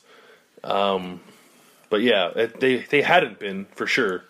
But they have in the last 2 recruiting classes. Now, you don't expect Cameron Babb, coming off a knee injury, to be anything significant this year. But Mack was like that kind of profile and just didn't get on the field much as a freshman. And for reference, anybody asking about Jalen Harris, he was number 177 in the 2017 class. Mm-hmm. What was Grimes? Grimes was number 41. Yeah, that's a shame that didn't work out for Ohio State. Best of luck to Trayvon Grimes at where? Miami? Florida. Best of luck to Trayvon Grimes at Florida. I'll be very curious to see how his career develops. Hopefully it's a good one. Are you guys ready to talk 2020 recruiting? No. I've been doing it for a little bit. I can take a stab at it. All right, Evan Imel. Kind of a big question, and then he also has a fast food question we'll get to second. Based off 24/7's new rankings, is a weak 2020 high school class in Ohio a concern for Ohio State? Or does it not matter to the recruiting machine we have now? In your Indestructible Program podcast, you talked about little competition for Ohio kids. What happens if Harrison, who's Harrison? Zach Harrison. Zach Harrison, who's like the best player in the country in 2019. Mm-hmm. What happens if Zach Harrison or Paris Johnson next year, is that 2020? 2020, yes. Goes elsewhere following Jackson Carman this year? I feel like these top guys are definitely looking at other schools a lot closer than usual. So, that's 2-prong. what would a Week 2020 Ohio class mean, and what do we think about the possibility of the best kid in Ohio maybe being more likely to leave, or people coming after those guys harder? And is Ohio State vulnerable at all? Well, getting to Evan's first question about 2020, I think it's way too early to be really assessing the rankings. I mean, the first full 24/7 rankings just came out last week, and they only have like 6 5-stars in there. And I think number one is, I believe, Brian Bresee. I think I'm trying to pronounce his name right. I think I think it might be Bresee. Bresee, yeah. I immediately spelled it because that S and that second E is tricky. I immediately spelled it almost like breeze with an S instead of a Z. Defensive end from Maryland. Yes. And notable in that class, Paris Johnson, the top-ranked Ohio and top-ranked offensive tackle. After that, you got Darian Henry from Princeton as a defensive end, Diamante Trayanum from Hoban, Michael Drennan, the second from Dublin. Where's Paris Johnson from? Paris Johnson from St. X. Okay. So I can get to that in a second when it comes to that situation. But I think with Ohio, the fact that Ohio doesn't have spring football, you can't really look too heavily at 2020 rankings because they're going to be so different. Some of these kids probably haven't played varsity football other than like a handful of snaps. These are projections when you're looking at 2020. Some of these guys like Paris Johnson, he played all last season. He's 6'7", 275, and he's going to be a junior this year. That's insane when you think of that projection. It makes sense that he's number one in the state, but to kind of get back to the point, I would worry about the state rankings more so this time next year, more so than this year. Okay.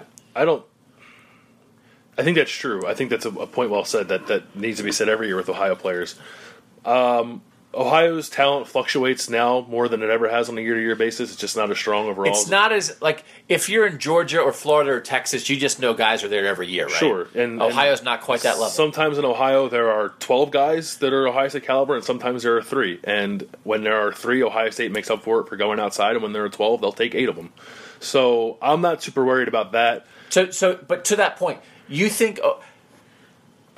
How much do you think the overall level of talent in Ohio year to year matters to Ohio State's recruiting success? Not that much, because if they see that Ohio's down, they'll try to get the 3 guys who are good enough and then just go elsewhere with no problem? I think their brand is strong enough now in other states that it's not that much of a problem. Okay. But we're also talking 2 years down the line, and who knows how much Georgia might dry up, who knows how much Florida might dry up in terms of Ohio State's impact there. I think that's possible, but right now I think they're okay. Okay. And then the other question about... Just the idea of the best guys. Yeah, I think it's okay to be mildly worried about that. I do think that Jackson Carman was like a different kind of dude. And that's what I chalk up most of his choice to go to Clemson to. He just is different and wanted to be different, and I think enjoyed the idea of like making that kind of splash. It's not to say he won't be good. I think he will be good at Clemson. I just don't know. Like Zach Harrison, I think will look at some schools, but I think it's going to come down to either Penn State or Ohio State, and I think we'll choose Ohio State. And Paris Johnson is from Cincinnati, and I think that changes the game a little bit. He's from a Cincinnati Catholic school. Yep. Yes. And Notre Dame always comes into play with stuff like that. But I'm not on heightened alert for top players in Ohio leaving just yet, because I'm not so sure that Jackson Carman was a trendsetter. I think he was just more of a unique situation. Zach Harrison will be a good test, because that's another thing, too. He's Columbus suburbs, and Jackson Carman wasn't that either. That will be... You come into the Columbus suburbs and pull someone out. Jalen Gill was a borderline 5-star kid who, when Ari was here and was writing about Jalen Gill and how he was going to visit all these other schools and wanted to take a look, and then wound up like as committed to Ohio State as you could be. Mm-hmm. And that's a borderline 5-star kid. So what was Jalen Gill in Ohio last year? Was he number 2? He was 2 behind Carman. So, I mean, there's a world where, like, you know, if the ratings are a little bit different, Jalen Gill's the number 1 kid, and then Ohio State has the number 1 kid in Ohio. So, I think that's a good point. Kids are different. You look for trends. You do look for trends, and you need to look for trends. Yeah. You know, Mark Richt in Georgia was a trend. That was not a good situation. But individual kids make individual decisions, and you cannot... You know, if Zach Harrison winds up somewhere, then maybe you start saying, there's just something about it that there's something to the pitch that other schools are coming in and saying, Ohio State's taking you for granted. Look at the way they were, that there's something happening. Yeah. But there's no reason to expect that that's the situation. No, not yet. And I think sometimes you hear programs talk about recruiting in-state kids like they're out-of-state kids, and I don't know if Ohio State's quite to that level with in-state prospects just yet, but they might be forced to go down that road, possibly with Zach Harrison. I don't think they recruited Jackson Carman that way. There is, I guess, entitlement's not the right word, but a sense of having the upper hand because of where you are, and I think that might be Ohio State might be loosening its grip a little bit in that way. But if they were to put the full court press on a kid in state like they do for kids from Florida and Georgia, I think that could remedy that quickly. Last part of Evan Eimel's question: if you were trapped on a desert island with only one fast food place, what restaurant would you want it to be? That's a tremendous question. That's the kind of... We did like a whole restaurant thing last week, so we wanted to get back to football this week. That is a full podcast-worthy kind of question. So just the restaurant, not like an item from a restaurant? Yeah, I think that's the point, is that you get the whole menu. Okay. So I think that's... Which makes it interesting. Yeah. It's tough, like... I think... I'm inclined to say Chick-fil-A because I think Chick-fil-A is the best. But I also think you can look at a place like Jack in the Box, which has a lot of variety on its menu, and want to pick something like that. But I think I'll say Chick-fil-A. Because I don't think I'd get tired of chicken. You wouldn't get tired of the chicken. You would not want a beef option. No. You wouldn't miss beef? I don't think I would. All right. I would actually think Jimmy John's wouldn't be a bad answer because I worry if... You don't know how long you're stranded on the island. It could be a day, it could be a month, it could be 10 years. Do you really want to eat chicken every meal for 10 years? More so than Jimmy John's, yeah. Well, I mean... Plus they have the sauces, and the sauces, it's a nice curveball. Fair, yes, but I would think at Jimmy John's, it's quality. You have all sorts of options to work with, and assuming that the food supply is never going to run out, I would want options. But I don't know if Jimmy John's gives you options. Like, what kind of meat and cheese? But it's different kinds of meats, today? At least. Yeah, is it? It's like ham and turkey and roast beef, and that's it. Well, that's different than chicken, and chicken. Not that much different. And there's waffle fries in the game when you're talking about Chick-fil-A. That's true. What do they have sides at Jimmy John's? Just chips. The sides, that's important. And Chick-fil-A has milkshakes, too. Plus, you have to also consider, what if Jimmy John's has introduces chicken? Like, we're assuming... But now we're talking hypotheticals. Yeah, but they're not going to introduce... They can't introduce it in your restaurant that's on a desert island. Yeah. You're going to the desert island with the restaurant as it stands today. Yeah. Okay, it's chips, there's cookies, and there's dill pickles. Nah, I'm out on Jimmy John's. I was maybe going to say Chipotle because you at least have different kinds of meat in the burrito. Good. But honestly, I think I'd say Wendy's. Because I like Wendy's burgers. I like Wendy's nugs. I like Wendy's salads. And like means like I eat them. Like none of them are like my favorite thing ever. But I eat them all. Their fries are fine. I eat their chili. I eat their baked potatoes. Ooh, you know what I like? I go across the gamut of that menu. I might go Culver's. Because they have chicken. They have really good burgers. They do have good burgers. You get to dessert. They have the You get like the little Culver's version of a Blizzard kind of thing. Yeah, but I think they might also have like mozzarella sticks on the menu, and I think they have like a couple different kinds of fries.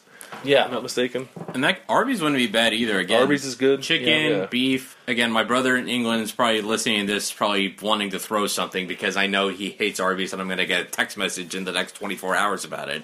What's up, Tim's brother? He's just not an Arby's guy. Cheerio. He hates him. He hates it with a passion. Hi, Glenn. Also, Glenn. Chase Richardson. What role do you guys envision for Jeremy Ruckert his freshman year, if any? We know his speed's on a different level. Could we see some 2 tight end sets for the Buckeyes? We think Ruckert's going to play, don't we? Yep. I would be very surprised if he didn't, only because he's so unique.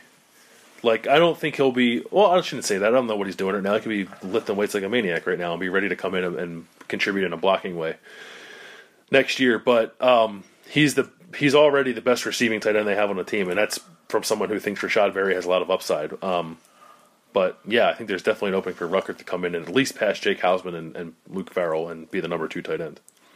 Ohio State rotated Berry, and even though Marcus Ball was a starter, so there will be a role for Ruckert, whether it be, as the tight end, lining normally, or if they flex him out into the slot in certain situations where they could take a matchup advantage. I think Kevin Wilson will want to be using Jeremy Ruckert. Yeah, and again, we've gotten hyped up about some tight ends before, and it's taken a while, but there does seem to be something there, and that this guy is a half step above what they usually get at that position. And they've had plenty of good tight ends. They have 2 tight ends that turned into third-round NFL draft picks. So, also from Chase, what is your go-to barbecue food? Ribs, chicken? I'm a big fan of barbecue chicken. We had barbecue in Boise, actually. We were there for basketball. We stumbled upon a barbecue place. I had burnt ends. Oh my God! Don't get Tim Bielik started on burnt ends. And it's beef, right? I think it's either beef or pork. I'm not sure the process. I think it's the charred remains that they don't want to serve. They cut off the charred part. I could be getting this completely wrong. If there's a barbecue expert out here, please. There's one in my pocket called Google. You know what I'm worried that burnt ends are? What's that? The end, and they just put a better spin on it. Oh, I'm not sure that's what it is. Off topic, I was showing Bill this. Darren Ravel just tweeted this. The Rangers are having ice cream in a roll gold pretzel waffle cone. I would destroy that. Yeah, pretzels and ice cream are good together. Yes, they are. Burnt ends are flavorful pieces of meat cut from the, quote, point half of a smoked brisket. Brisket's beef, right? Yes. Were they the kind that, I don't know how different it is in Idaho, how they do their barbecue. Was it the kind that, you don't even really need to choose, almost like the melt in your mouth kind? Yeah. That's exactly... But I also I think it's something people don't tend to get a lot when they're out at barbecue places. I like barbecue turkey. Oh, yeah, it's good. I like the pulled meats. Yeah. I don't know what it is. If you pull any meat, I'll eat it.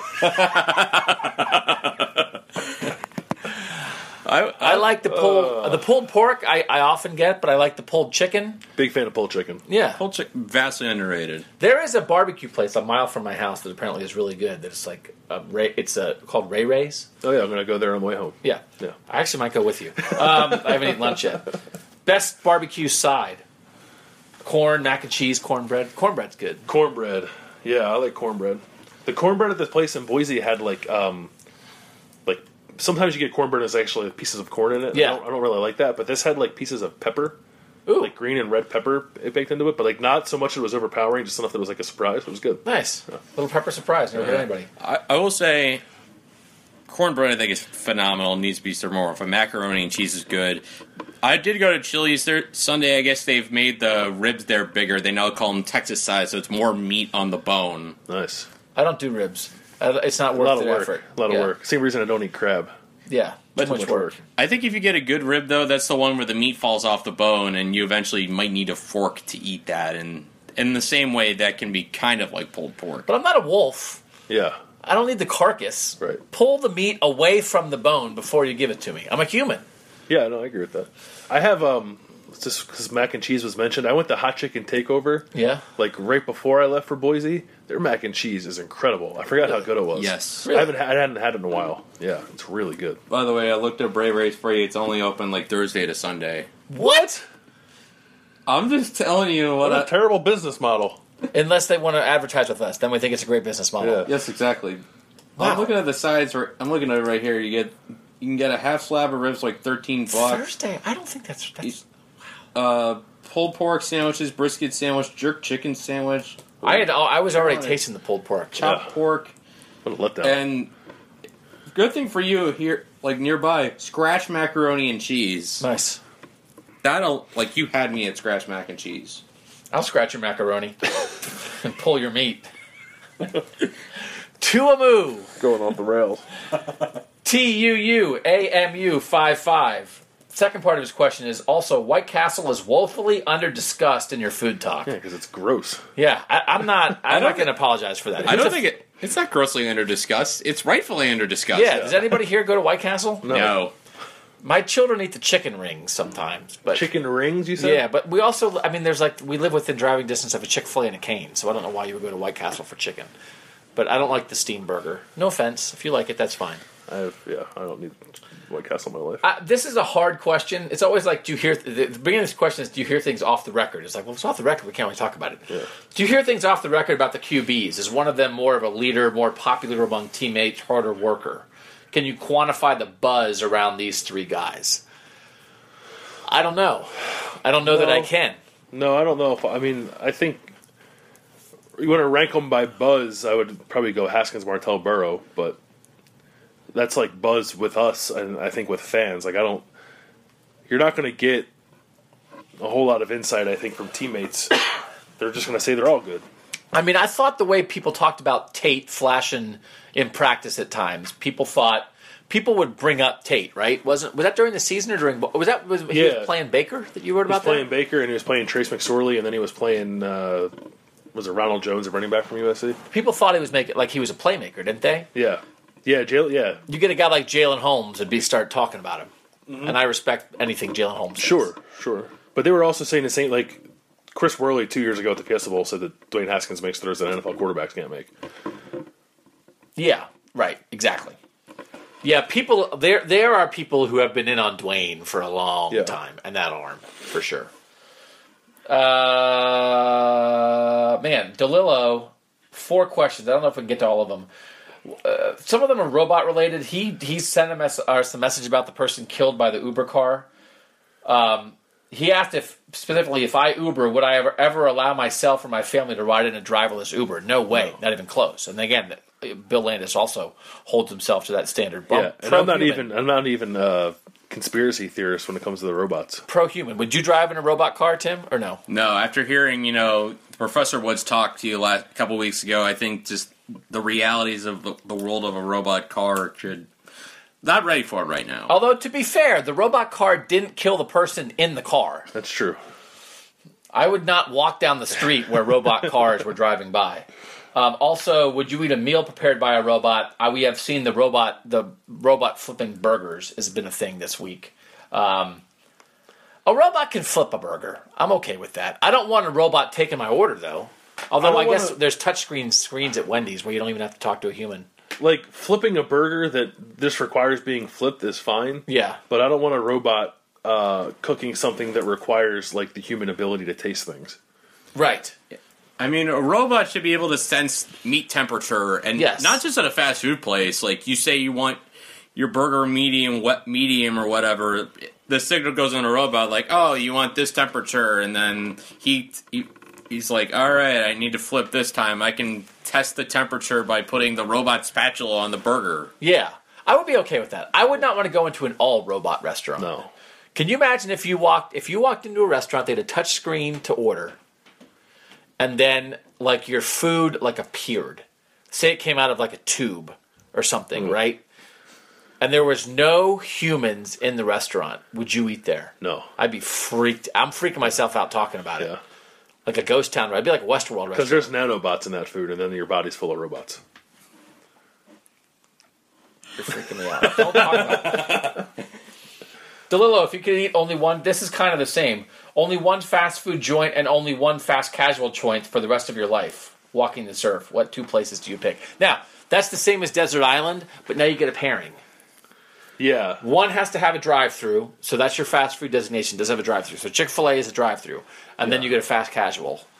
I would do like a fast casual pizza place, like a Mod Pizza or Pizza Cucinova. That's pretty good. I might pair up Chipotle and Chick-fil-A though.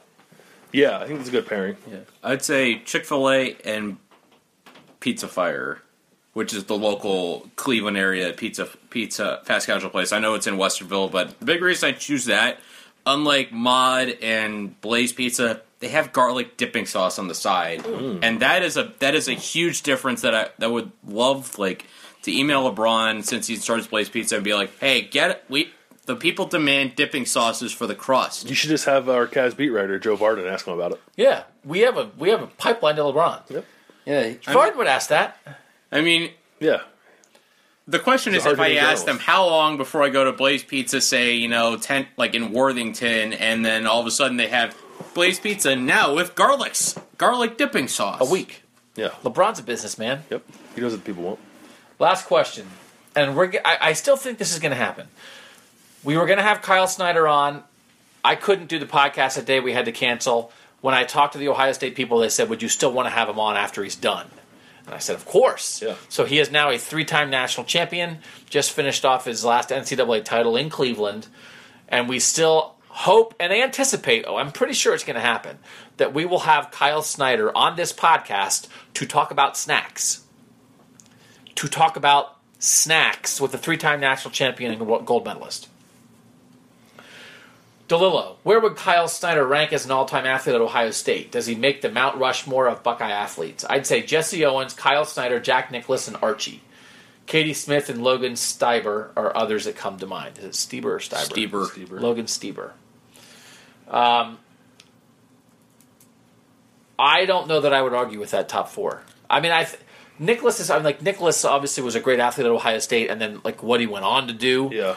The only 2-time Heisman winner, Jesse Owens, obviously is there, and so I think in the past, Owens, Nicholas, and Archie Griffin were your top 3 for sure, and then you started getting into like maybe you go like Jerry Lucas or somebody like that who went to 3 straight national title games in basketball, won a national championship as an all-time great. You could go Havlicek also off that team. Do you go to another football guy? I think Spielman is often in the conversation as like the number 2 football guy behind Archie. I'm not sure about like Nick Swisher. I'm just kidding. But like, what other outside of football, what other basketball, what other smaller sport athletes would you go to? I can't think one off the top of my head. But I think when you're talking about a 3-time NCAA champion with a gold medal, yeah, I think he belongs up there. I think that's your 4. Yeah. When you list their individual accomplishments in their sports, I think that's what you're talking about with Kyle Snyder. I think he's caps off that 4. I don't know, like at the risk of sounding completely ignorant, like I don't know what was Jack Nicklaus when he was at Ohio State. Like clearly, I know what he. Yeah, like you said, you know what he did afterwards. But I don't know. Was he like a multiple-time NCAA champion when he was at Ohio State? Pause it. No, I'm not kidding. Don't pause it. But yeah, I mean, and that's part of the thing too. Are you talking about what the person did like for Ohio State? You know what I mean, like NCAA things, or while they were at Ohio State, which brings in the Olympics. Like I don't know. There's a lot of ways you can go with this. So,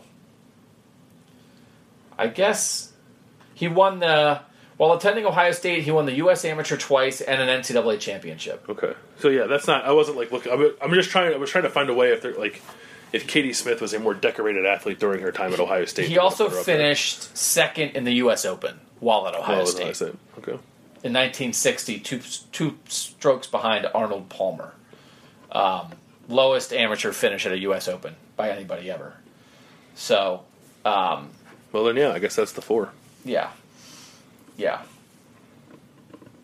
I think that's your 4. Yeah, I don't know if you can do much better than that for 4. I mean, the thing is, like, that is a crazy 4. Like, the threshold of that is like greatest golfer ever, greatest sprinter ever, only 2-time Heisman winner, and now you're putting in a guy with 3 wrestling NCAA titles and a gold medal. That is an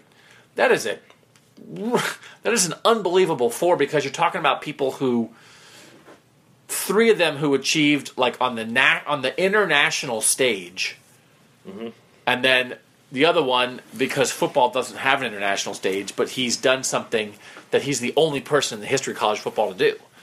That's an unbelievable 4 for Ohio State. Yeah. Right. And one of them will be on our podcast. We'll try to get Jack Nicklaus on the podcast too. What the heck? Yeah. All right. Any other final thoughts for this Buckeye Talk? Have you been reading restaurant reviews for Ray Ray's Barbecue the whole time? No, actually, I found another question from Josh Curry at the real J Curry 43. He says, "Guys, there's a question that needs to be answered. Needs in all caps. Who of you would win in a food watching? I'm guessing food eating contest." He says food watching contest. I can watch food. Even though he's a slender guy, I feel Doug could put away like 50 wings. Also, what food would you choose for said contest? Wings, and I would dominate. Listen, I'm going to say it. You wussed out on the Nugget Challenge. Now you're going to throw down and tell me you're going to dominate in wings? Yeah. Yep. Well, now I guess what we're going to do. It depends on the wing, though. Like, it can't be like a Rooster's wing. Because you love wings so much? Yeah. Because I don't love the wing as much as I love the boneless. Oh, yeah, I love the wing. I think I've put down 50 in a sitting. 5-0 or 1-5? 5-0. 5-0? Yeah. All right, I'll take that challenge. Okay. I think I could do well in a pizza eating contest. I can eat a lot of pizza. My record for pizza is 13 slices in one sitting, but it was small bowling alley pizza. I was like 12 and got really sick after I did it. Okay. Yeah, no, Tim, could you think you could hang with us at all? No. No. Okay. Thank you for admitting that so quickly. It's probably a good thing. You do CrossFit, so that's fine. Yeah. You would beat us at CrossFit, and we would beat you at eating. Since we're going to last questions, Eric Kaz, he's a good loyal follower. Eric Kazimov. Food, shrimp and grits or chicken and waffles? You guys Chicken and waffles. You guys eat shrimp and grits at all? I don't like grits. I would say chicken and waffles. And actually, kind of a funny story about that. The day of the national championship game, I was actually in the office downtown. Guess what they were selling in the cafeteria that day? Chicken and waffles. Really? Perfect timing. It didn't lead to Ohio State winning the national title, but I just thought it was fascinating that question kind of comes up in a Buckeye Talk podcast. Chicken and waffles are good. Love chicken and waffles. Yes. Last question. This will send us off well. Eric Kazimov. Eric _Kaz asking again. Buckeyes will win the national championship this year. Yes or no? No hedging, Tim. Yes. Did you say 18 or 19 or I think he 18, means the 19? 18-19 season. Yeah. Yeah, I think they're going to, too. Like, what kind of podcast are we? Oh, yeah, every year, baby, go Bucks. I mean, like, it just feels right. Yeah. Yeah. We got to see how the quarterback competition shakes out. But I think what is in our heads is Haskins taking the passing game to the next level, Dobbins and Weber being a really good running attack, the offensive line being fine, Young and Bosa on the defense causing trouble, and the not being any glaring holes in the rest of the defense. And I think when you think about that pass rush, the run game, and the potential of this pass game, I think you see it all there. And then I think our belief in our yes is based on that this style of passing game that I think we're all anticipating, we think is what the kind of offense could put them over the top. Yeah. That is what has been where they've been half a step short the past couple years. Yeah, and I think it's also possible, it's probably a step too far to say this now, but I think this might be the best coaching staff he's had. I'm very curious to see the Ryan Day version of this offense. Yeah. And as much as all the things that I've said about $1 million coaches and how they're not worth it and stuff, like your defensive coordinator is a former NFL head coach. Like that's a real thing. Yeah. So, Taylor Johnson, got to have a good year. Filling for Kerry Combs. I think that's real. Unless he's not coaching the corners and Greg Schiano is. That's true. So on that note, all three of us think the Buckeyes are going to win the national championship. You guys don't have to listen again until January. Are we held to that, by the way? Can I reserve the right to change my mind? No. I mean, in the end, we make our predictions. But as we sit here right now, before we've watched 1 hour of the first day of spring practice, Yeah. we say yes. Yeah, okay. But we're allowed to gather information and have that information affect our prediction, for sure. Tim Bielek, follow him at Tim Bielek on Twitter. Bill Landis at Bill Landis25. I'm at Doug Lesmerises. Read us at cleveland.com/OSU. Drop the 5-star reviews on Apple Tunes iPods, and you might have us read it. You might have us read your review. And again, 5-star, after you make it a 5-star, you can say whatever the heck you want. Yep. But brutal honesty is appreciated. Can we name it after a player? What? The 5-star review. The segment in which we read a 5-star review. Oh, yeah. Who's the 5-star? Does that have to be on the roster right now, or it could be No, any? it could be anyone. What about the Nick Bosa 5-star? How about- Bosa's brutally honest? What if we put it out to the listeners? We'll come up with nominees, and then we'll do a Twitter poll on who should we name the 5-star review segment after. Okay. Which Ohio State 5-star? I have a vote. My inclination is I was going to say the Curtis Grant 5-star review or something. Oh, mine's Von Bell. Oh, I might be in on that. Can we get, like, if we had an actual producer, I always like at the end of podcasts I listen to, by the way, when they say, thanks to our researcher, blah, blah, blah. Yeah. Thanks to our intern, who's a different person, blah, blah, blah. Thanks to our producers, plural, this person and that person. And I'm like, we would just be saying our own names again and again and again. Because if we could make it, welcome to the Von Bell 5-star review, and then we could have a clip of Von Bell saying, like, I just make plays. Yeah. Like, that would be... Wait, is it the Von Bell 5-star review or the Von Bell Academy's 5-star review of the week? Brought to you by the Von Bell Academy. If we get the Von Bell Academy... I think we could figure that out. We just got to find a video of Von Bell saying make plays, which will take, 3 seconds. I know, but then we have to... Are we just going to hold up the clip when we say it live in the podcast so we don't have to edit it every time? Yeah, we can do that. We can figure it out. We can make it like our ringtone. I would make that my ringtone. Bring, bring. I just make plays. Bring. I would definitely listen to that. God, I miss that guy. We knew we were going to miss him, though. Yeah. Did we love talking to Von Bell? Did we love talking to Von Bell? Von Bell and Ty... I'm usually not in favor of the paired together interview. Yeah. Von Bell and Tyvis Powell was entertaining paired interviews. Tremendous. Yeah. Tremendous. Although I do have, if you guys watch my Austin Mack video, that's with my Austin Mack story... I'm interviewing Austin Mack, and like Johnny Dixon comes right over at the end of the interview, and I said something about, can't guard Mack. And Johnny Dixon says, what? I can guard him. And it was like hilarious, because Johnny Dixon is a hilarious person. And also, in my Demario McCall video, the thumbnail is sort of Johnny Dixon video bombing. Like Demario's talking, you see Johnny's almost like staring directly at you. Johnny Dixon is everywhere. Yeah. Johnny Dixon, I bet you is and I did a story last year about how Paris Campbell and Johnny Dixon are like such good friends, are like brothers. I bet you Johnny Dixon is a great friend. Yeah. I bet you he is like a great guy to hang around with and just like have a good time. But also be like a loyal friend. Be there when you need him. Yeah. That's what kind of guy Johnny Dixon is.